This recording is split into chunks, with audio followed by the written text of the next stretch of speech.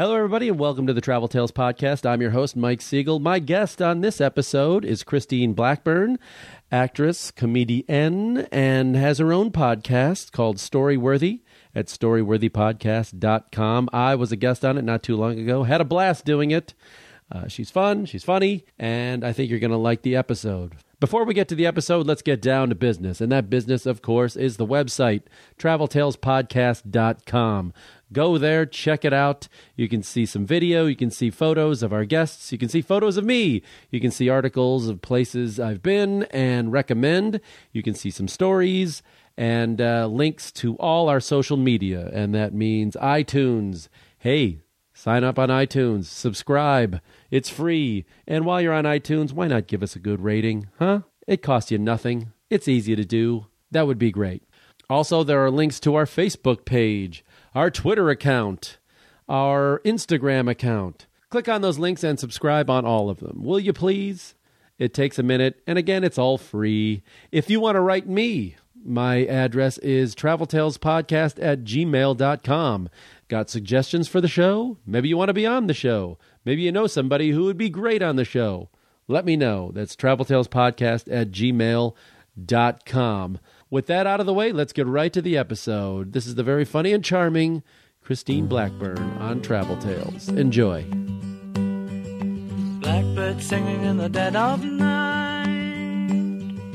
Take these broken wings and learn to fly. All your life you were only waiting for this moment to arise. Welcome to the Travel Tales Podcast. I'm here with Christine Blackburn of the Storyworthy Podcast. Hi, Mike. Hi, how are you? Thank you for coming here. Yeah, it's great. You live in a great area, and it's a pleasure to come over. I'm glad it wasn't scary for you to arrive. Disclosure, we just met. I did your podcast. Right. We met at the LA Podcast Festival. Yeah, I met you in the hallway. We met in the hallway. That's kind of like where all the hip people were hanging out. That's right. I like to think that way. Thank you for including me in the hip crowd. Yeah, right? So you were doing a live show there. Right. With your partner, Hannes. Hannes Finney, yes, exactly. Hannes Finney, which is a great name, by the way. Hannes Finney, yeah, Hannes Finney. It has a nice ring to it. And then I did I moderated a panel, and it was a great weekend. It was a lot of really awesome people there. It was super fun. You enjoyed yourself, Yeah, right? I had a great time. But then you mentioned that you had been a travel agent and you were in the Peace Corps. No, I wasn't a travel agent. I was I'm attendant. a flight attendant. I'm sorry. You were in the travel business. That's what I meant. I'm kidding. Yeah, no, sorry. I was. You were a flight attendant. Right. And I've been dying to have a flight attendant on here. Is that true? Yeah, because I figured flight attendants had the great stories. I'm surprised because I would think you're handsome, you've traveled the world, you fly. I'm surprised you haven't had a flight attendant, as it were. And what about on your podcast? Have you ever had one on your podcast? Well, now, if you're going to get specific, no. I have had a flight. No. No, but there was this one overnight in Belgium. Yeah. It was fast. I don't even know the airline. Iberia. Anyway, no, I've had people like travel bloggers and people like that and writers. Right. But I've been wanting to have. I have a few friends that were flight attendants as well, Yeah. but I haven't been able to get them on yet because I figured flight attendants must have the most amazing stories. Yeah, I have definitely. I flew in the good old days, which at the time I didn't know were the good old days. Now, when you say the good old days, are we talking 80s? Pre 9/11. 90s? Yeah, anything pre 9/11 was much better. Believe because me. people enjoyed traveling and it was more fun. But it was starting to the business was starting to cut back already. I think. I mean, they got some I don't know. When I flew, there were good things and bad things. I flew from 89 to 96. Okay. So it was 7 years, and it was with U.S. Airways. At the time, it was called U.S. Air. Because you're a Pittsburgh native. Right? Exactly, because I'm from Pittsburgh, although and I was a hub there. That's one of their hub, what used to be a hub. Mm-hmm. And then I was also based in Washington, D.C., and when I was based in D.C., I was responsible for, now that I think of it, I was responsible for Washington's National Airport, Baltimore, BWI, and also Dulles, DIA. Or not DIA, but I think it's IAD. No, IAD. IAD is Dulles, yeah. So anyway, I was responsible for 3 airports. And so you had to be, as a flight attendant, able to get within those 3 airports within an hour at any given time, which you really couldn't even do unless you were like at Tyson's Corner in Virginia. So you were on call to go to any one of those 3 airports? So I had a beeper because that was during the times of beepers. Oh, I had a beeper. And you had to, I bet you did. Oh, damn right I did. Well, I was dealing drugs. And you had to call scheduling back. It was called crew scheduling. And you'd call them back within 15 minutes, and then they'd tell you where you were going. That's a little stressful. You know what? It was super stressful. And I did it that way. For 7 years, it was called being on reserve. I never had what they call a block or having a schedule. I never had a schedule. I was always on reserve because the airline industry, and it still is a seniority-based industry. Oh, yeah. So it's all based on when were you hired. That is your importance to the company. Other than that, that's it. It's all about the numbers. You could be the best flight attendant in the world. You ain't making a dime more than the worst flight attendant in the world because you were hired the day before. So it's all about your training date. Right. You want to know my training date? Yeah. It's super hot. Are you ready? Come on, go on. 8/14/89. 8/14/89. And I was employee number 3. You were 38. 15 years old. I was.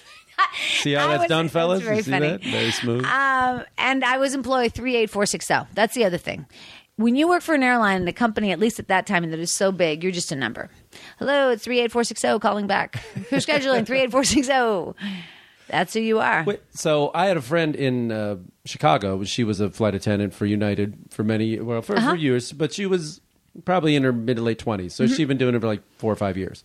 And after 9/11, when they started to cut back and the new contracts came out, hers was so bad, they said, if you were young enough to get into another line of work, you should probably go. Right, wow. And that's one of the reasons why you take those flights now. You fly United, American, or Delta.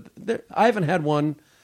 And the last few flights I've taken, every flight attendant's probably been, I want to say, 55 and older. I knew right? you were going to say that. I don't know. It's not as bad as like Southwest. Southwest has some younger people still. They do. I think it's a younger man's game in general. I mean, I think if you want to be a flight attendant, it's a fun career and it's a great thing to do in your 20s. Because you do, if you take advantage of the traveling and you enjoy traveling, I think it's really worth it. And don't worry so much about the money. Just enjoy the experience of it. But you have to realize that at some point, you could stay with the job for 30 more years, but the job will not change. What you did on the first day is what you're going to do on the 100th day and the 200th day and the 500th day. And you can't really get better. You can be a really nice guy or you're a dick. You know what I mean? Yeah. So you're either like have a smile on your face and you genuinely want to help people. And I felt like I was like that. Or you're just not a nice person and you're probably not going to be a nice flight attendant. But my point is that you can't like get better because it's a seniority thing. So you can't, it's always going to be, can I get you a Coke or a Sprite? Yeah, it's never going to change. It's never going to change. So you can't really grow in your life as a flight attendant. It goes to Coke Zero. It goes to, right. When they invent a new drink. Woo, this is a big day for us. And I'll tell you something. I'd applied for United Airlines and US Air, and the straw that broke the camel's back was that US Air had Coke products and United had Pepsi products. Oh. And I really enjoy a Coke product. All that in the bases. Yeah. So you had, you're from Pittsburgh. You grew I up am. there. So was flight attendant, did you see this as your way to get out? Was this like Yeah. your Yeah.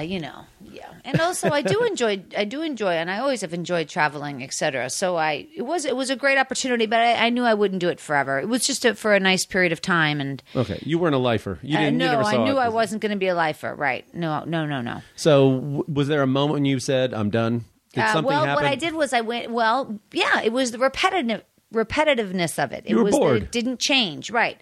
Now there could be an accident, but you don't want that change. That's not the change you're looking for. Yeah. And the uniform was ridiculous. You had to wear heels on the plane.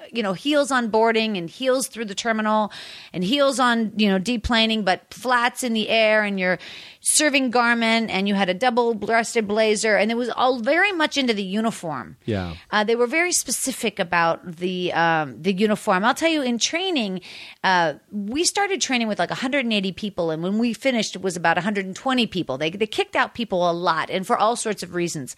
And one of the things they would kick you out for is your uniform and how you wore your uniform. So the serving garment was very important. And one time, in training during accident week, which is like Shark Week, but it's for accidents, we're watching this flight. It was Air Florida, and the Air Florida had taken off from, I think, National Airport and had crashed into the Potomac River. Do you remember this? It was like 1989, I think it was. Kind of, yeah. And it crashed on takeoff, and everybody in the plane was dead except for 5 people. And one person that survived, this flight attendant, she was in the icy water, and they have helicopters flying above, and they're showing pictures of her, and they drop her a rope, and she grabs onto this rope, and she's dangling on this helicopter as she's getting pulled to safety amid wreckage and icebergs, and she's in her serving garment. And the trainer stopped the tape player and said, "You see that?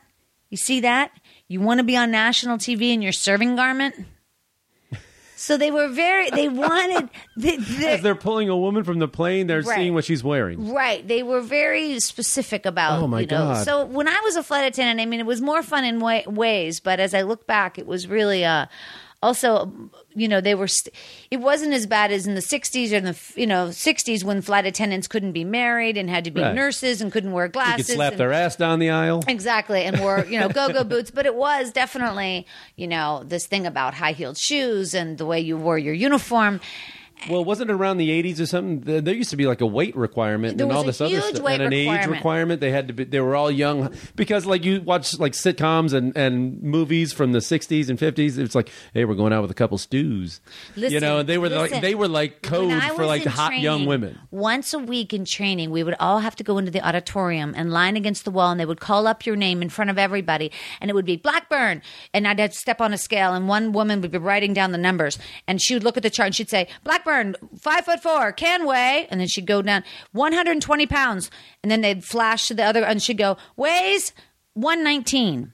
I always made it by like 1 pound every week, and if you didn't make weight, they would put you in a van, take you to the airport, and send you back to wherever you came from because you're out. They used to call your weight out to in front everybody. Of people? And right now, you're looking at here, 125.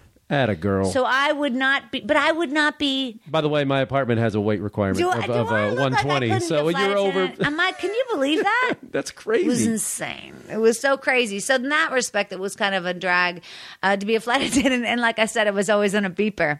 And what you would do on a beeper is you would try to screw with crew scheduling because you didn't want to fly. I never wanted to fly. I fucking hated. I never wanted to fly. I wanted to travel. I wanted to go places on my days off. You wanted to get there, but you wanted to be there and not get there. On my days off, because I was off at least a week a month. And I would just fly everywhere. I just took trips. I would just go to, I'd go to Paris. I'd go to London. I'd go to... That's great. Australia. No, but did you ever get to the point where you were working those routes? No, because I was that's with seniority, US Air. right? It's US Air was only domestic. We were mostly domestic. We did some, like I would go to Frankfurt, London, some cities, but not far. Could you only fly on them, or could you fly on their? Did they have partners then, like international? No, at that point, I'll tell you, Mike. There are so many airlines that have had so many mergers. Over I know time. you don't know. I'm well, US Air just got with American. American right now. So it's really anyway. There's 3 airlines now. It's very complicated. They all merge, and I don't know what's what. But what was it we were just talking about right before that? The international flight. You liked being there, but you didn't like getting there. I didn't like to fly. So one time I'm at a Steeler game, okay? And I'm in Three Rivers Stadium. And the noise level, was like 65,000 people. And my beeper goes off, okay? So now I got to go call. You got 15 minutes. So I got 15 minutes to get to the bowels of the basement of the stadium so I can make a call without being disrupted, right? And find a payphone? I got to go to a payphone, right. Yeah. So I go Payphones, kids. You had to put money on them. Yeah. Money inside them. It was a phone. They were public. Yeah. And other people used them. You didn't have your own anywhere you wanted it. So and you carried change. Yes. So I went to the bowels of the basement of the Three Rivers Stadium, and I'm going down escalators and down ramps, and I'm just looking for a phone that's by itself, and I'm not going to hear the noise of the stadium. Ring, ring, US Air crew scheduling. Hey, this is the 38460, and I'm so sick, and I can't. My beeper went off, but I can't. And all of a sudden, this fucking guy comes up painted, with the black and the yellow gold face. Johnny Pittsburgh. Right. He fucking comes running up the phone. He grabs the receiver and he goes, "Go Steelers!" And he fucking runs away. And so crew scheduling said, "Please see your supervisor tomorrow morning," and bam. I'm in trouble. Oh. I was always in trouble. What happened? Well, what would happen is you'd get in trouble, and then there would be different levels of trouble. You would have to see this supervisor, then this supervisor. I don't really remember all the steps of being in trouble, but I always pushed it. I'll say that. I'm going to ask you the question you probably got as a flight attendant a million times. Your scariest flight, did anything ever go wrong? Yeah, I've had a couple of incidences. One when we were taking off. It was like 7 a.m, Pitt, Philly. At that time, by the way, we would serve like a hot breakfast from Pitt to Philly. I mean, we were serving food. Yeah, you always We got were a snack at least. Yeah. Oh my gosh, we served so much food. Anyway, and I was flying C, which means I'm in the front of the plane facing the passengers with my back to the cockpit. And there's a girl next to me. She's flying A. A and C are always in the front, B's in the back, or D's in the back. And anyway, so we're taking off. It's on a 727, which is a really old plane. And it was the one that had like 3 engines, one on the top and then 2 on the sides and the back. Yeah. And they don't really use it anymore. Anyway, we're taking off down the runway, and all of a sudden, we lose a third of the power. I hear like a loud bang, and then the plane just starts sucking back. And then I think, well, we're going to abort the takeoff. We're not taking off because we clearly – because when you take off, you're going about 120 miles an hour, not really that fast, the plane. And so so now we're going maybe 80 miles an hour. So I thought, okay, we didn't take off, but we did take off. And then we were in the air, and we had blown out that top engine, had blown out so we lost an engine. Right. So then the pilots are like right behind my head, right behind my seat, and we just hear like, a lot of buttons are clicking, take on 2, and all these numbers and things are flying by. And, we start hitting the button. There's a phone, right? The flight attendant pulls the phone down, and then there's these beeps that go off. Okay, so it's beep, beep. If you hear 2 beeps, I'm saying to the cockpit. I don't know why it rings in the whole plane, but it does. But I'm telling the cockpit, answer the phone. So, but they're not answering the phone because we could tell they're very busy. Right. Anyway, finally, we had cockpit keys back then. That was a key, a flight attendant. We put the key definitely in our pre-9/11. Right. And we put the key in our pocket, and then we would so I got up, opened the door to the cockpit, go in. They're very busy. So, Christine, don't talk now. They seem to be busy. And then the pilot said, okay, we're going to, he didn't say it to me. He got on the PA and said it to everybody. Looks like we blew out the number 3 engine, folks. We're going to go around. They're going to prepare the runway, and we're going to have the flight attendants prepare you for an emergency landing, but we don't anticipate any problems. Well, and so that was good. And so then we did get the passengers prepared, and they're looking at us. Are you nervous? And I'm thinking, yes, I am nervous. So then we're all nervous. Right. You're looking down, and they're bringing all these fire engines toward the runway, and we're just going in circles. And there's little sparks. Honestly, it was like fairy dust metal sparks kept flying under the plane. Did they ever find out what happened? Like, I don't know. A bird or something? I'm sure they found out, but they didn't tell me. If you can imagine. Man. But it landed safely. We landed safely. Yeah. So that was sort of dramatic, because at the time, it's always at the time, you don't know really what's going to happen, obviously. Right. Well, there's that calming influence, though. It's like no matter how much you want to freak out, there is something, if you look at the crew and you just go, they do this every day. If they're not freaking out, then I'm okay. Yeah. But if I see them wide-eyed running around, I'm going to go, okay, something's I off. had some really a lot of turbulence in Florida. I remember that always being very bad. Yeah. Especially in the summertime when the thunderstorms in Florida were always really, when the plane is just shaking around so violently. So it's not a plane crash, but it's not good. Oh, yeah. Beverages just flying, things, debris. And hold on, man. And you just think like, fuck, we're going to break in half. So that that always scared me more than them flying in weather, in snow and ice. Did I'm sure this happened though. Did some of the male passengers, did they ask you out? And did you ever go out with any of them? Yeah, definitely. Oh, really? Yeah, definitely. A couple. Or they say, hey, guys. we're landed in Dallas. You probably have a night off in Dallas. I'm in town on business. Something like that. No, definitely. I met 2 guys I went out with for long, like one guy for like 2 or 3 years, and we're still friends. and another guy for like 3 years, and we're not really friends, but I know where he is. I see him on Facebook and stuff. You know what I mean? Yeah, definitely. You met on the plane as you were working? Definitely. Okay. Now, what kind of Sure. thing? I mean, Well, you got to hear the cheesiest lines. What worked? I mean, what did these No, guys just- say that? Were they in first class? They're probably in first class. weren't one they? guy was first class. Yeah, okay. The other guy was an athlete, just like known, like no, not known, but if you know soccer, he might have been. But I do. I didn't know soccer. Oh, interesting. was he They're American or? no British. Oh yeah, They're very, in with the I might know him. soccer, as it were. Yeah, you might.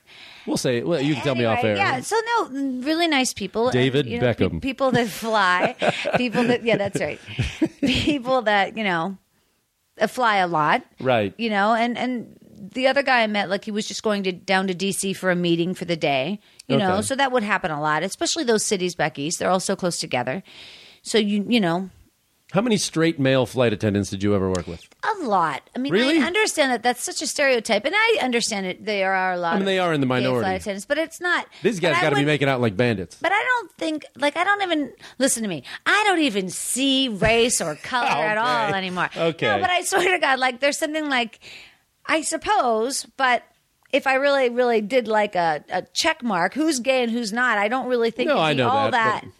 I don't know. You have so much time together on that plane to talk. Yeah, and- that's true. And so what would happen is you would fly with somebody and you'd sit right next to them on the jump seat and you'd be on a 2-day, 3-day, or 4-day trip. So you're going to spend the next 2, 3, or 4 days with that person. Now, depending on the plane you're on, I often, because I had shitty seniority, I would have to fly the fucking DC-9, which is like a tank. And you would do 8 to 10 takeoffs and landings in a day. So now you're sitting next to this person doing 40 flights in 4 days and going to the hotel with them and eating with them, and you get to know them so well, and then you never see them again in your life. Yeah. And it's really strange because where I was based, there were 9,000 flight attendants. So you don't see anybody again. Wow. I know, because if you go on, one time I thought about the math of that. Like if I took 4 or 5, let's say I took 5 trips a month and I met 3 flight attendants each month. I met 15 flight attendants a month that I flew with and really got to know well, and times 12 in the year, so over almost 200 flight attendants a year, and then I never see them again. So it's so strange. It's almost like sitting through psychology or like a therapy with somebody. Because you would just spill out your guts. What's your deal? Right. You'd be like, well, I graduated 8/14/89. Oh God. Yeah. You'd go right to when you graduated. Did you get along with the pilots for the most part? I got along really well with pilots. All pilots. I loved pilots, and they loved me too. Mm-hmm. And I often went out with the first officers. Not romantically, but they were always the ones. It was always like, all right, who's going to the bar? Wait, so the pilot, and then there's fly a co-pilot and a first officer? No, the how's first that work? officer is the co-pilot. Okay, There's a captain and a first officer. gotcha. And No, but they're not allowed to drink up in, was it 12 hours before they're... it's so complicated, Mike. It was either 12 This is hours making me before nervous. or 12 feet from the plane. I never... Oh, no. It was so fuzzy. Listen. I don't care if my flight attendant know, has a little right? booze, but I want the pilot sober One as night hell. in West Palm Beach, I went out with the pilots and the whole crew, all of us, the Right. 5 of us. Okay, so it was me, 2 girls, and the pilots. In fact, by the way, if you're ever near an airport and you see a group of people out having dinner, and there's 3 younger girls and 2 older men, it's a crew. It's the crew, yeah. It's the crew. Anyway, but the captain had a boat in West Palm Beach, right? So boy. we went right from the airport. We never even checked into the hotel. We just left from the airport off the trip and went straight to his boat and just partied so crazy hard, silly. I don't know what we were doing. We didn't even go out in the boat. We just stayed in the marina. But the next morning, we're all... I don't think anybody unpacked their suitcase. Right. It was all it was just You're working on 2 hours of sleep, tops. at the most. And we get back to the, plane. We're supposed to take off at 7 or whatever. We're late. We're half hour late. And we get on the plane. Yeah, there was some crazy times like that. Right. I'm not saying it's right. I'm just saying it happened. There was another time, New Year's Eve in Ithaca, New York. Perhaps you've heard of Cornell University. Oh, I have. I've been to Ithaca. Okay, so here I am in Ithaca with the crew.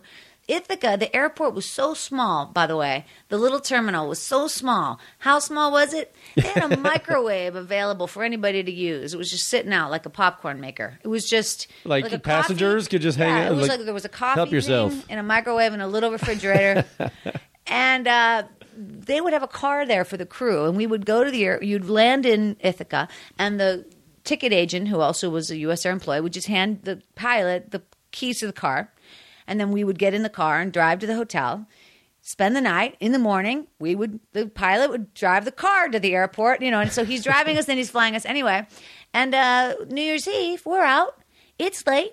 We're coming back, 2 a.m. We wreck the car. We bailed the car. We leave the car down the road. We walk the rest of the way to the hotel to get back. In the morning, which is, it's like, we'll see you guys in the morning, 3 hours. See you in the lobby. Now, when you say you wrecked the car, was he drunk? Well, I'll tell you what. The car was in a field by itself. Couldn't move the car. Couldn't get out of that area. Mm-hmm. So in the morning, we get up. We get a cab to the airport, okay, because the car is not with us.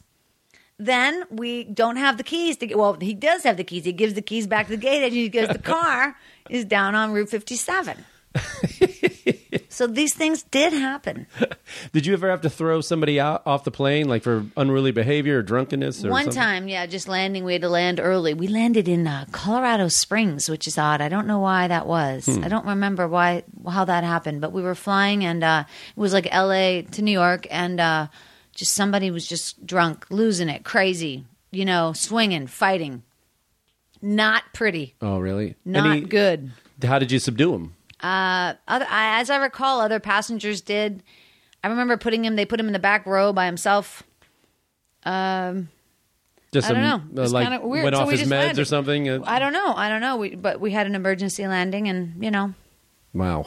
So anyway, no, it's a good. It's a good career. I think it's a fun thing to do for people, but it's definitely nothing where you're gonna like be fulfilled and grow as a person. You know what I mean? Yeah. You're gonna have some cool overnights, and then you're just gonna be slinging Cokes and Sprite. That's what you do. Was there one? Okay, give me your favorite cities. If you saw that you were going to be sent there, San Francisco. Well, yeah, okay, that's a San good one. Francisco, New York. Sure. Where did they put you up in New York? Did you always have to stay by, like JFK or something, or Newark? No. Okay, so, by the way, as a flight attendant, you have either a long overnight or a short overnight. If it's under 11 hours in our contract, it was short, under 11 hours, so you had to stay within like 2 miles of the airport. Yeah. And if it was over 11 hours or over 12 hours or something, then you had to stay in the city that was close enough to things to do, as it were. Like there were you had to be close enough to restaurants, gyms, things like that. It was all in the contract. Yeah, it was all in the flight attendant contract. That was your union fighting for you. That's the union right there. Hard working for you. And so it's depending on where the overnight was. Okay, so in New York, it was right on 42nd Street, and it was called the. It was a Hyatt. It was a Hyatt, and it was. I can't remember the name of it, and I can picture it so well. And it was strip clubs all across the street. Yeah, 42nd Street was a little dicey. Yeah, very especially dicey. at that time. But it wasn't as Disney-fied as it is now. No, exactly. And trying to think. We would sometimes be up in Bangor, Maine. I would stay up over there, which was a really neat place. Yeah, because see, U.S. Air, we did these little puddle jumpers, and some of those places up in New England were cool. It just depended also what season it was and, where you wanted to be. Was there an airport or city that you just dreaded going to every time? Yeah, Houston was such a big airport, just ridiculously big. Let me think what else. Oh, okay. At the time in Newark, New York. Oh my goodness, they had Newark Airport was completely torn up, but there were signs everywhere that would say, "We are building you the airport of the future." You know that airport you want to be in right now? We're building it for you. And oh my gosh, Newark was a disaster. LaGuardia was a disaster. Airports are funny. And then Pittsburgh in 1992 made this incredible, huge, amazing terminal, and U.S. Air promised them all this money, and then U.S. Air completely pulled out of the city. And now, out of 4 concourses, they only use 2. Like, it just became like a ghost town because the airline pulled out. So it is interesting what they do for cities. My favorite part of the Pittsburgh airport, that just always makes me laugh every time I went in there, was they had 2 life-size statues, like mannequins. Franco Harris. One's One's George Washington. Okay, that makes sense. I Right. figure, there's going to be another one's probably like maybe William Pitt. No. Or something. No, Franco Harris. Franco Harris, yeah. Yeah, I know. That's a good George one. Washington and Franco Harris. And you say, well, I see where this city's... But it was passions it is lie. a great airport in that there's like all sorts of stores, et cetera. But then the airline pulled out, and then things got really more difficult in Pittsburgh. Well, Pittsburgh had a rough go of it anyway. I mean, but you know what? I look at Detroit now, and there's some comparisons you can make to Detroit and Pittsburgh, and the fact that like there were one industry towns, and when that industry goes away, at one point Pittsburgh had like 2 million people in it, Right. and it just got now I think it has like Well, that was the 700, steel mill 800,000. situation. No, That's what I mean. No. There's only like 300,000 Is that people it? in Pittsburgh. Yeah, it's very small. But there's a lot it's of cool. hospitals now. There's a lot of hospitals now and a lot of universities. So Yeah. it's really built on a big, huge collection of hospitals and Yeah, leading Pitt and heart. Duquesne and right, and then they're leading hospitals for hearts. Right. I mean, you have to find all sorts of something things. else, but Pittsburgh survived, and it just got smaller. Yeah. So I tell people like Detroit's is just going to have to get smaller. to where you're from as well, right? I'm from Chicago. Right, it's Yeah. very similar, right? In a way, But much smaller. Well, Yeah. However, Pittsburgh is more like mountainous, right? Because it's in Yeah, the it's Ohio pretty. Valley, It's and pretty. Chicago is very flat. Very flat. Chicago just goes on and on and on. Yeah, it's very spread out. Yeah. And you talk about airports. I mean, O'Hare is like a city in itself. It's Yeah, it crazy. really is. It is. I used to fly into Midway a lot. Oh, that's a fun airport. That was a smaller airport. Tiny down on the south side, Right. and then you're flying over people's houses and building, and it's just like right there. It's like Yeah, really strange. You know, even flying into San Diego and out of San Diego is very cool. Have you flown in and out of San Diego? You go rarely. right past the skyscrapers. I mean, you go yeah, I see him come in. boom, right past the buildings. It's very cool. Scariest airport, one of the scariest to fly into. You ever fly into Vail? Oh, yeah. Oh no, Aspen. Well, it's Vail Eagle. Well, Vail Eagle, but Aspen Airport. No, not Aspen proper. It's so like because you have to go over the mountains and then drop quickly. Yeah. it's tricky. So people who are afraid of flying freak I out. think some people have died there. I think there's been some Oh accidents yeah, there. it's not. And if Takeoff you're going and in a landing. snowstorm and Yeah. ice and it The is a Vail scary thing. Eagle Airport is tremendous, and it's they've done it all in like a Robert Redford Sundance magazine motif, right? It's all wood and stone. It's all and- wood and like leather couches and big sectionals Yeah. and stuff. It's like people wear cowboy hats. It's awesome. So there wasn't. Was there that defining moment you said, "I'm out, I'm done"? Yeah, because like I said, it was very repetitive, and I just wanted to do more, and I wanted to live in a different place. So I joined the Peace Corps. Okay, that was going to be the next half yeah, of this well, nah, you know discussion. what? It's just Yes, that's it's what we good want to talk traveling, about. though. I mean, I really love. I mean, I wanted to live in a different place. You know, as a flight attendant, I felt that I was taking a lot, right? Because I'm just taking. Because I'm. You're I mean, dipping a toe into all these places and yeah, not but really. I'm just kind of like, but it's all about like, it just didn't lead anywhere. I didn't feel like anything was being done meaningful whatsoever. You know what I mean? It was because it's just Coke or Sprite. It didn't feel important. And like I was talking about the seniority, I know it sounds dumb, but it's so true. Doesn't matter how good you are, you're not getting ahead in something like that. So the Peace Corps, there you go. Want to make a difference. That was Okay. the whole thing. So I really took it to another extreme. Yeah, didn't you I? really went the other way. So you were a flight attendant for what, 7 years or so? Right. And then the Okay. Peace Corps is like a 2.5 year service. I didn't get to stay that long, but it is about a 2.5 You years. didn't get to stay that long. I thought No. that's part of the deal. I know, but I got really sick when I was there after only like 3 months. Okay, let's start it off. So when you It's decide, a really tricky. It's a tricky thing. you go to your local chapter and you sign up. Well, say, you know, that's what I thought you could do, right? So I went have down no to- idea how the Peace Corps Right, works. I know. So I went down to the University of Pittsburgh, and here actually in LA, you go to UCLA. Okay. And they have a Peace Corps recruiting office, or at least a contact now. I'm sure they have a contact. And I went into this girl's office, Melissa. And I said, hey, you know, I am a flight attendant now, and I really am good at traveling, and I would like to join the Peace Corps, so sign me up. And she said, oh, wow, that's great. You're so enthusiastic. What could you do for the Peace Corps? And I said, well, what are your choices? And she literally handed me a list. And I said, well, look at that. I can do none of those things. Because it was like a lot building of a bridge and right, animal husbandry, carpentry, computer skills. Do these natives need Diet Coke served to them? Because I can Yes, whip that out. You don't even understand. Do they want chicken or motherfucking beef? I mean, so she said, well, I must have been very crestfallen, and she felt sorry for me. And she said, well, you do speak English, don't you? And Yes, and I can give a demonstration on how your seat can become a flotation That's device. right. And she said, you could teach English as a second language. Okay, there And you I said, go. that's what I would like to do. And she said, okay, you need to go get certified. So I went out and I got certified and I came back with a thing. And I said, look here, Melissa. And she said, that's nice, Christine. Why don't you go out now and volunteer for a year and let me know how that goes? And I said, are you fucking kidding me? Wow. You have to volunteer. You have to prove that you mean this. So I did. I went and I volunteered teaching English to, I had some In students. Pittsburgh. Right, at the University of Pittsburgh. I'd meet them in the Carnegie Library. These Turkish students they were like in full burqas, and I was like, look at me, I got a Muslim. It was it was a weird thing. Anyway, and I did that. And For a year? Yeah, and I Were kept you still flying. working? I kept flying. Oh, okay, yeah, I was yeah. flying. I was flight attendant. Doing my flight attendant thing, which is just so repetitive. I can't even tell you how repetitive it is. I mean, even though you get to eat in different cities, and I had my favorite food in all these different cities. I had my favorite fountain drinks. Like Washington, D.C. had this Coke machine that I swear the Coke there was better than any Coke. I don't care if I had a can or a bottle. I needed that Coke. So it got really, So anyway, So you did it for a year. You and then I taught went English. back, and then the girl said, okay, I'm going to nominate you to be in the Peace Corps. So she nominates me. Then I had to go to New York and meet at the Peace Corps, like the regional office or, a regional office.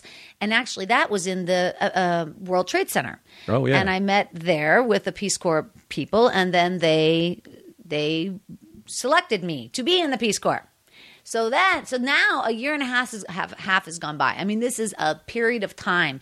Like they say that they take about 3,000 volunteers a year, but about 20,000 apply. So it's just people don't get through the steps. There's so many steps, hurdles to jump through, because I think they want to see if you really are committed to do I'm actually this. kind of glad they do that. Well, yeah, Because a lot of kids just go, man, I'm going to go to Africa and party for, yeah. you know. So then you get a full physical, and the physical is what I'm going to bring that up in a minute, but it's very thorough.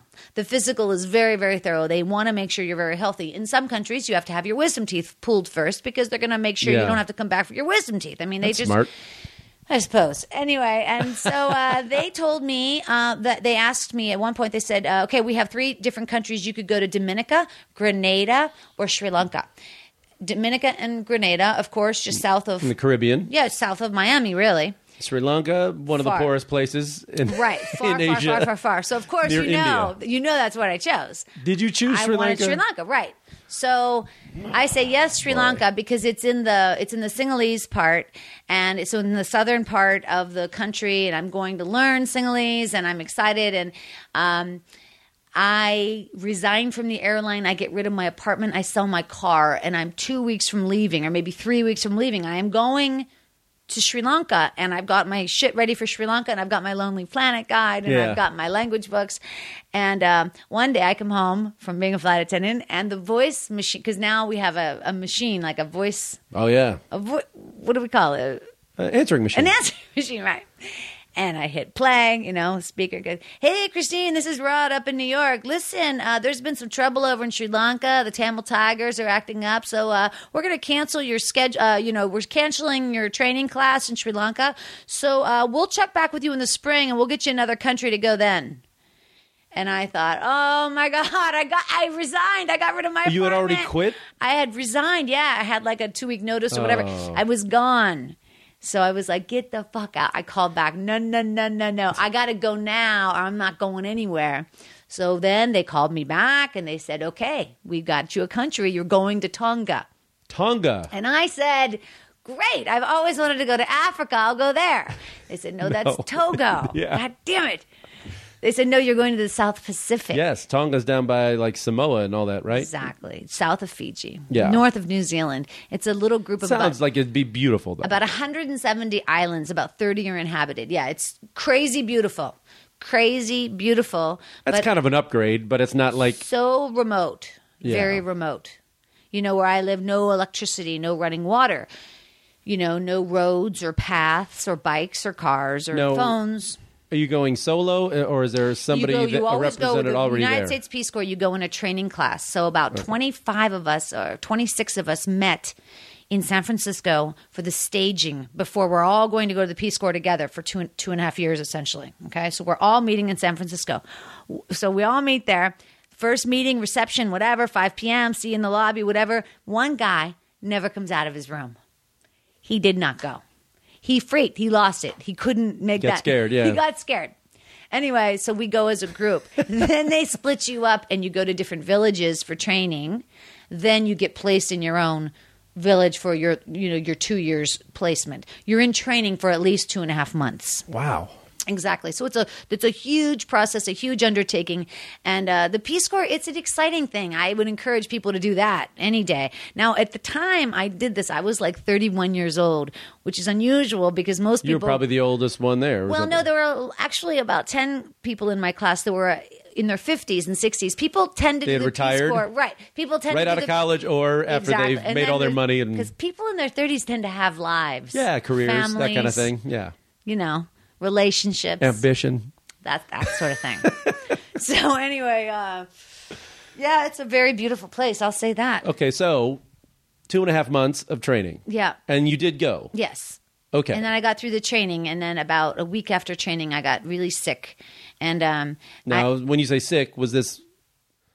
You think part of it might have been psychological freak out, kind of your body shutting down? No. I had cancer. Oh my God. Yeah. Oh. I know.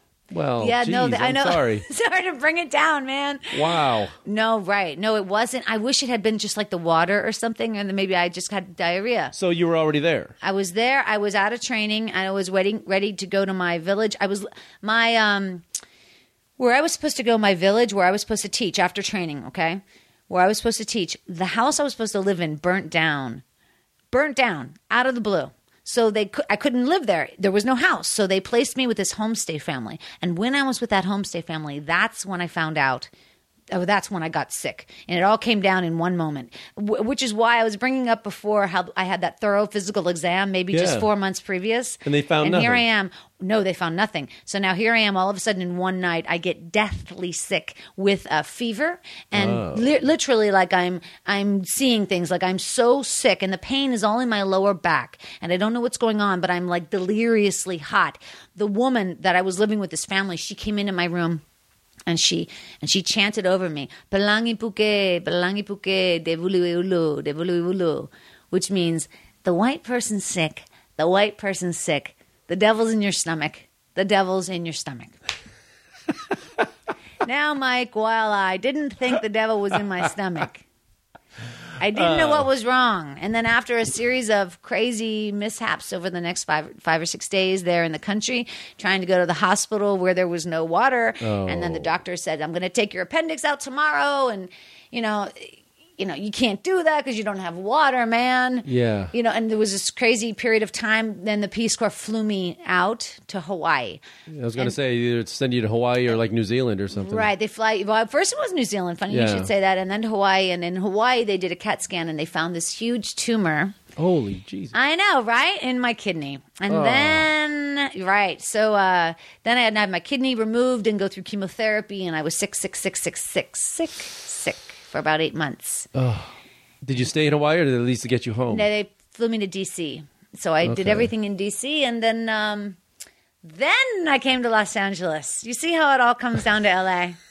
I took the long way around. I love the fact that the dichotomy of I tried to do the right thing and give back to the world and do something selfless, and you got deathly ill.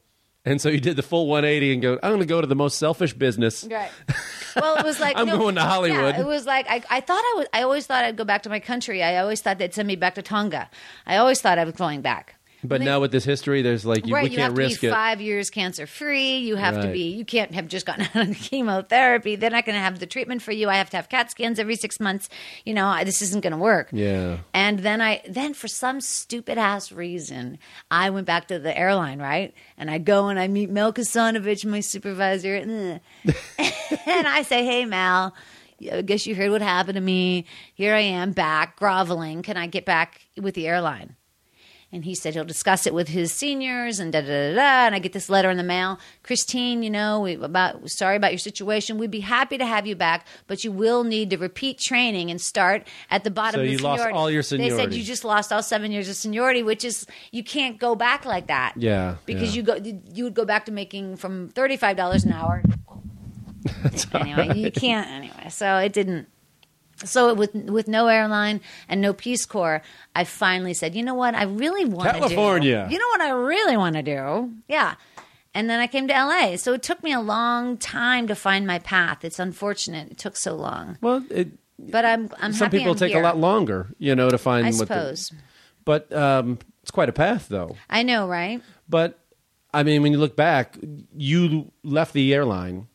And did that mean you also left your health insurance and all that stuff? Well, I mean, with the airline, with the Peace Corps, I was covered. So they under covered the all government. that. Oh, thank yeah, God thank for goodness. that. It's that's a whole nother story because they kind of, for a long time, they said it was a pre-existing condition, but they couldn't prove that. And then And they had they- done this huge physical. Yeah, they gave you the big physical. Right. Wow. Anyway, but it was a whole.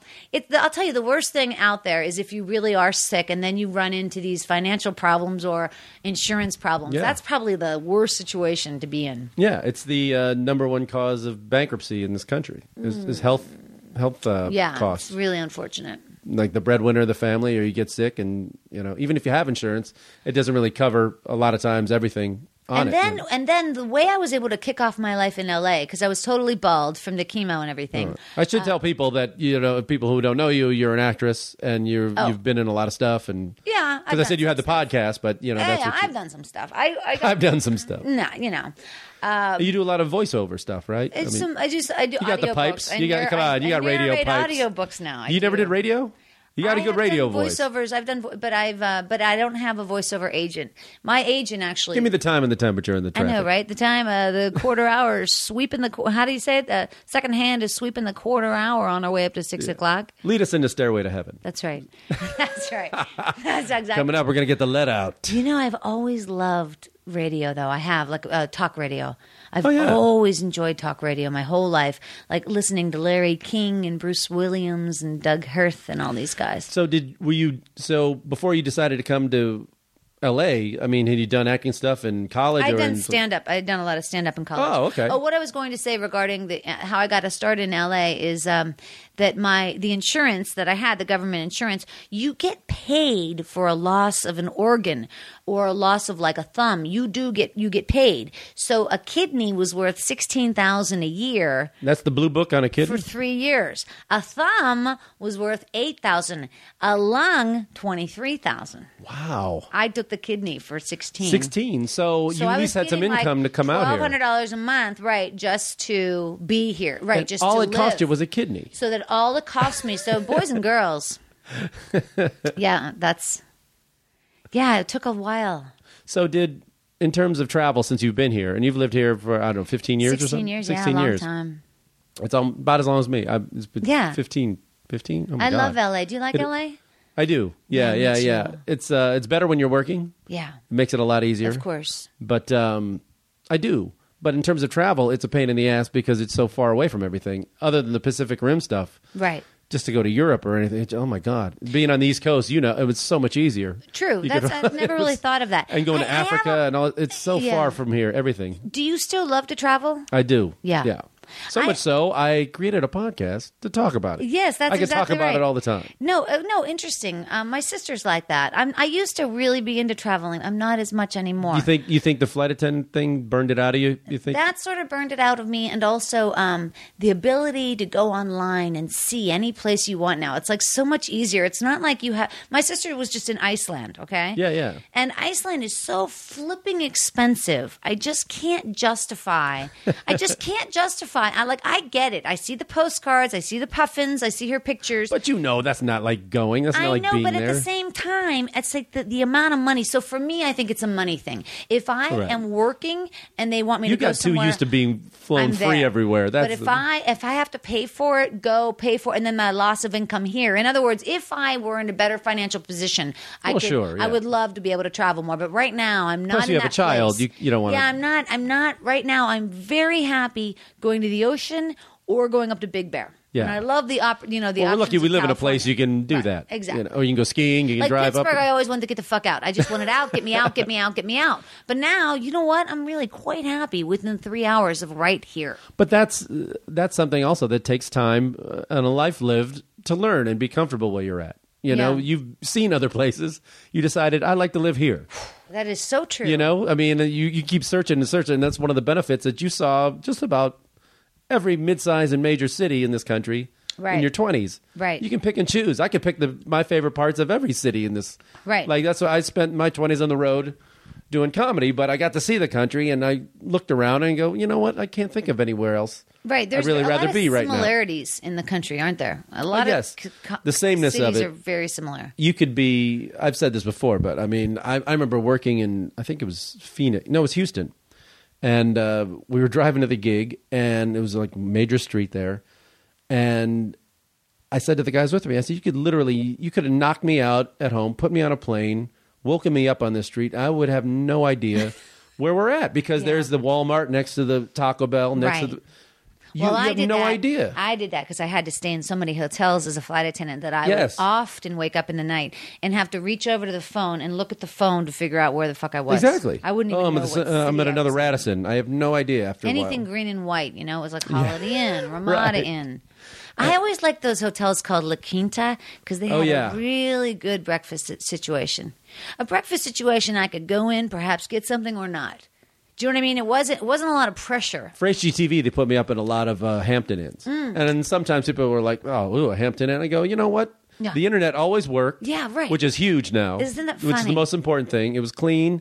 And yeah, I do like the breakfast. I look to go grab something and then go. Or just grab a yogurt and Yeah. just leave. And Yeah. rather than go to some stupid Waffle House and spend. Right, you know. exactly.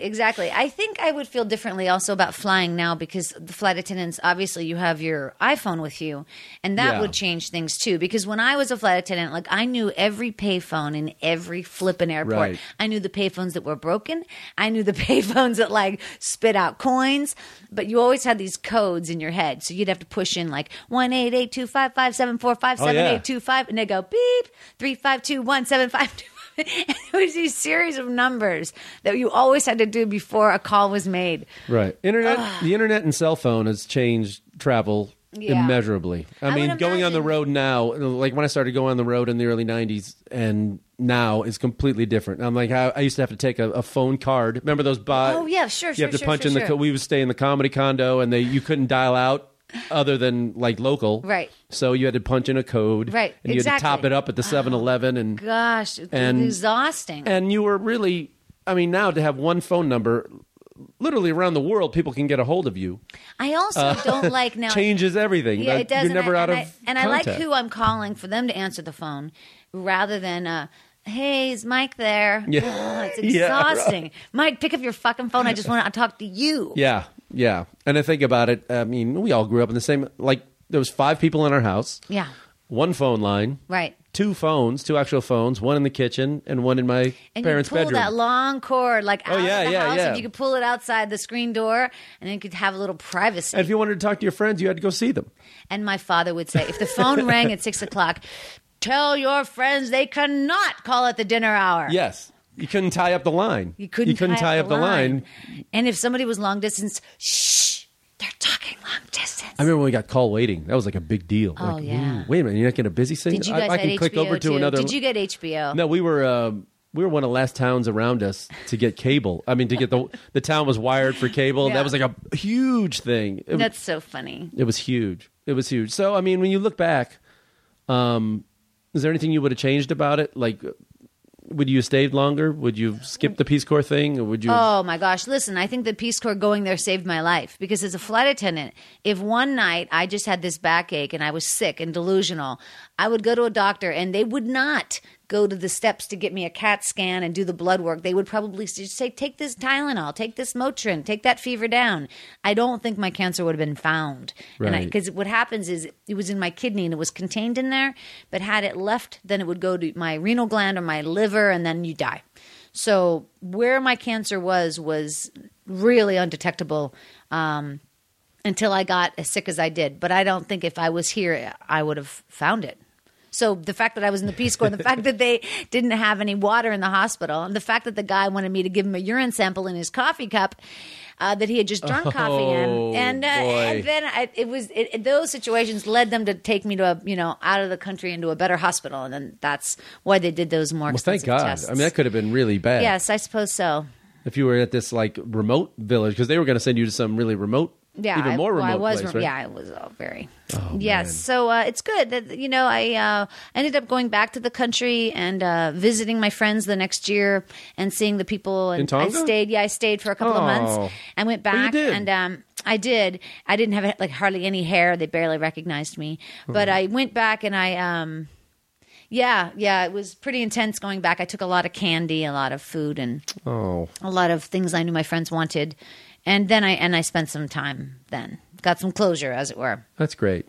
Yeah. I've never been to Tonga. Yeah. What's it's it nice. like? I mean, I'm sure it's beautiful. It's but it's very, very, very beautiful, crystal clear water, and just like you think of a beach in the South Pacific with the really high palm trees. But when you get down into it, it's mud. It's a whole lot of mud and a whole lot of damp clothing, and everything smells like a wet dog all the time. A lot of rain. Nothing is dry ever. A lot of rain. Nothing really ever dries. It's always wet and poor. Super, super poor. Oh, yeah. The poverty, people, they don't have shoes. A lot of people don't have shoes. On my island, there were 67 people, no shoes, no. 67 on the whole island? 67 people, yeah. 67 So they of got to us. like almost all be related in some way. Pretty much, yeah, pretty much. And by the way, 67 people, 2 churches. No, the missionaries beat you there. Huh? The you know who beat us? The There were Mormons. Exactly. The Yeah, it was Mormons just are in Salt Lake everywhere. City. Okay, that's right. And there was a lot of South Pacific, a lot of Hawaiians. There are more Tongans in Salt Lake City than in the country of Tonga. There's only 100,000 people in the country of Tonga. And on my small island of Otea, in the Vava'u group of islands with 67 people, there were 2 churches. Like I said, it was the Free Church of Tonga or the Mormons. And the Mormons had the only flush toilet on the island. Oh, that's how you win over converts. And I'll tell you something, right? If you don't think you're going to rethink your profit over a flush toilet, you're wrong, because you will. There's a reason they built those buildings so magnificent. They make them each. You start to walk say in. that the temples are each as good as the next one. Yeah. And that's their idea, is that we can all worship in the same way. Yeah, well, you think of that walking into the Vatican and stuff like that. I mean, if you live in a shack and then you go up there and you go, wow, this is impressive. Well, and the Mormons, 2,000 years ago, and you go, well, maybe they have the answer. Yeah, it's working for them. And the Mormons, they had, like in Tonga, they had sprinklers in front of some of the churches, like sprinklers, like as if they're landscaping. Like, oh my gosh, like so. And then they would like offer their space if you had a wedding or a funeral in your family. You could use their space. So they're very, very, clever. Very intrusive in the. Yeah. In the country, there's so many Mormons in Tonga. It's really interesting. I lived with the Mormon family. That was the lady who was chanting over me. She Well, the White Devil. that's me. That's right. I'm The White Devil's right inside. That's who I am. Palangi Puke. That's me. Oh man, when you look back on it, what do you think all this travel taught you as a person, and how did it change you? Oh, and, you know like how you what? look at the world. I think you seem like a lot like me, Mike. I mean, it's just try to be flexible, right? I mean. It's all good. Yeah. It's all good. You got a piece from it? People are very similar, I think, all around the world. People are very similar. We all really want the same. We all want food. We want to go to the bathroom well. You want your kids to have a safe life and go to school. We all want to have some good shoes on our feet, some pants. We like running water. It's all, I think everybody's very... I don't know. I don't know. I've had a lot of good experiences. I don't... The bad ones, maybe I'm just blocking out. But I feel like it's been mostly really good experiences. And I feel like I've shared a good view of America. I know it sounds really stupid. Yeah. But like as an American, when I travel around the world, like I try to be really like represent Americans. Like, look, man, I don't have a gun, and I don't know anybody with guns really, and I don't, it's all good. Like I'm trying to be a little more peaceful. So what's next for you? First of all, tell people about where they can find the podcast. I do have a podcast. It's been over 3 years now called Right. Storyworthy. It's great. It's going well. Storyworthypodcast.com. Each week we have a different guest. They bring the topic to us. When you were on our show, your topic was Grandma. Exactly. I told a story about my grandmother coming to see me and do comedy. Exactly. Great story. Thank it was you. a great story. It was It'll fun. be It up was on very fun to November do. 4th. November 4th, Mike Oh, Siegel okay. is on Storyworthy. Storyworthypodcast.com. Storyworthypodcast.com. But of course, you find us on iTunes, Stitcher, SoundCloud. I'm sure the same Yes, as Travel Tales. absolutely. And it's great. So I enjoy doing my show. I'm also narrating audiobooks now, which is kind of a crazy career where I go in my closet and tell stories. And, so it's just great. Look, I'm like you. I'm out there. I'm auditioning. I'm trying. I'm Yes. pushing. And I'm just trying to be, at peace. Content. Is it working? Yeah. As long as I can play tennis and my guitar, I'm in good shape. You see my piece? Do you play guitar? I got a guitar right there. No, play guitar? it looks good right there on the wall. I bought it with the intent of learning. Then I realized it took a lot of practice and time. I'll teach you. Really? You just need 3 chords. Yeah, well, yeah. And you I've know heard one that more than the Ramones. Every blues. Yeah. If I could just play Ramones, aren't they all bar chords? I read that in the book. That's all, you just put one finger on all the strings and just hammer it away. Yeah, That I something could like do. that. It's something like that. All right. Well, this has been fun. Thank you so thank much. you. I really appreciate coming on. Yeah, and thank you for having me on your show. Yeah, super. It's so incestual, isn't it? I know it is. It really is. Dirty. Well, the whole business is. Dirty. Yes. Christine Blackburn, everyone. Storyworthypodcast.com. Goodbye. All your life, you were only waiting for this moment to arise. You were only waiting for this moment to arise. You were only waiting for this moment to arise.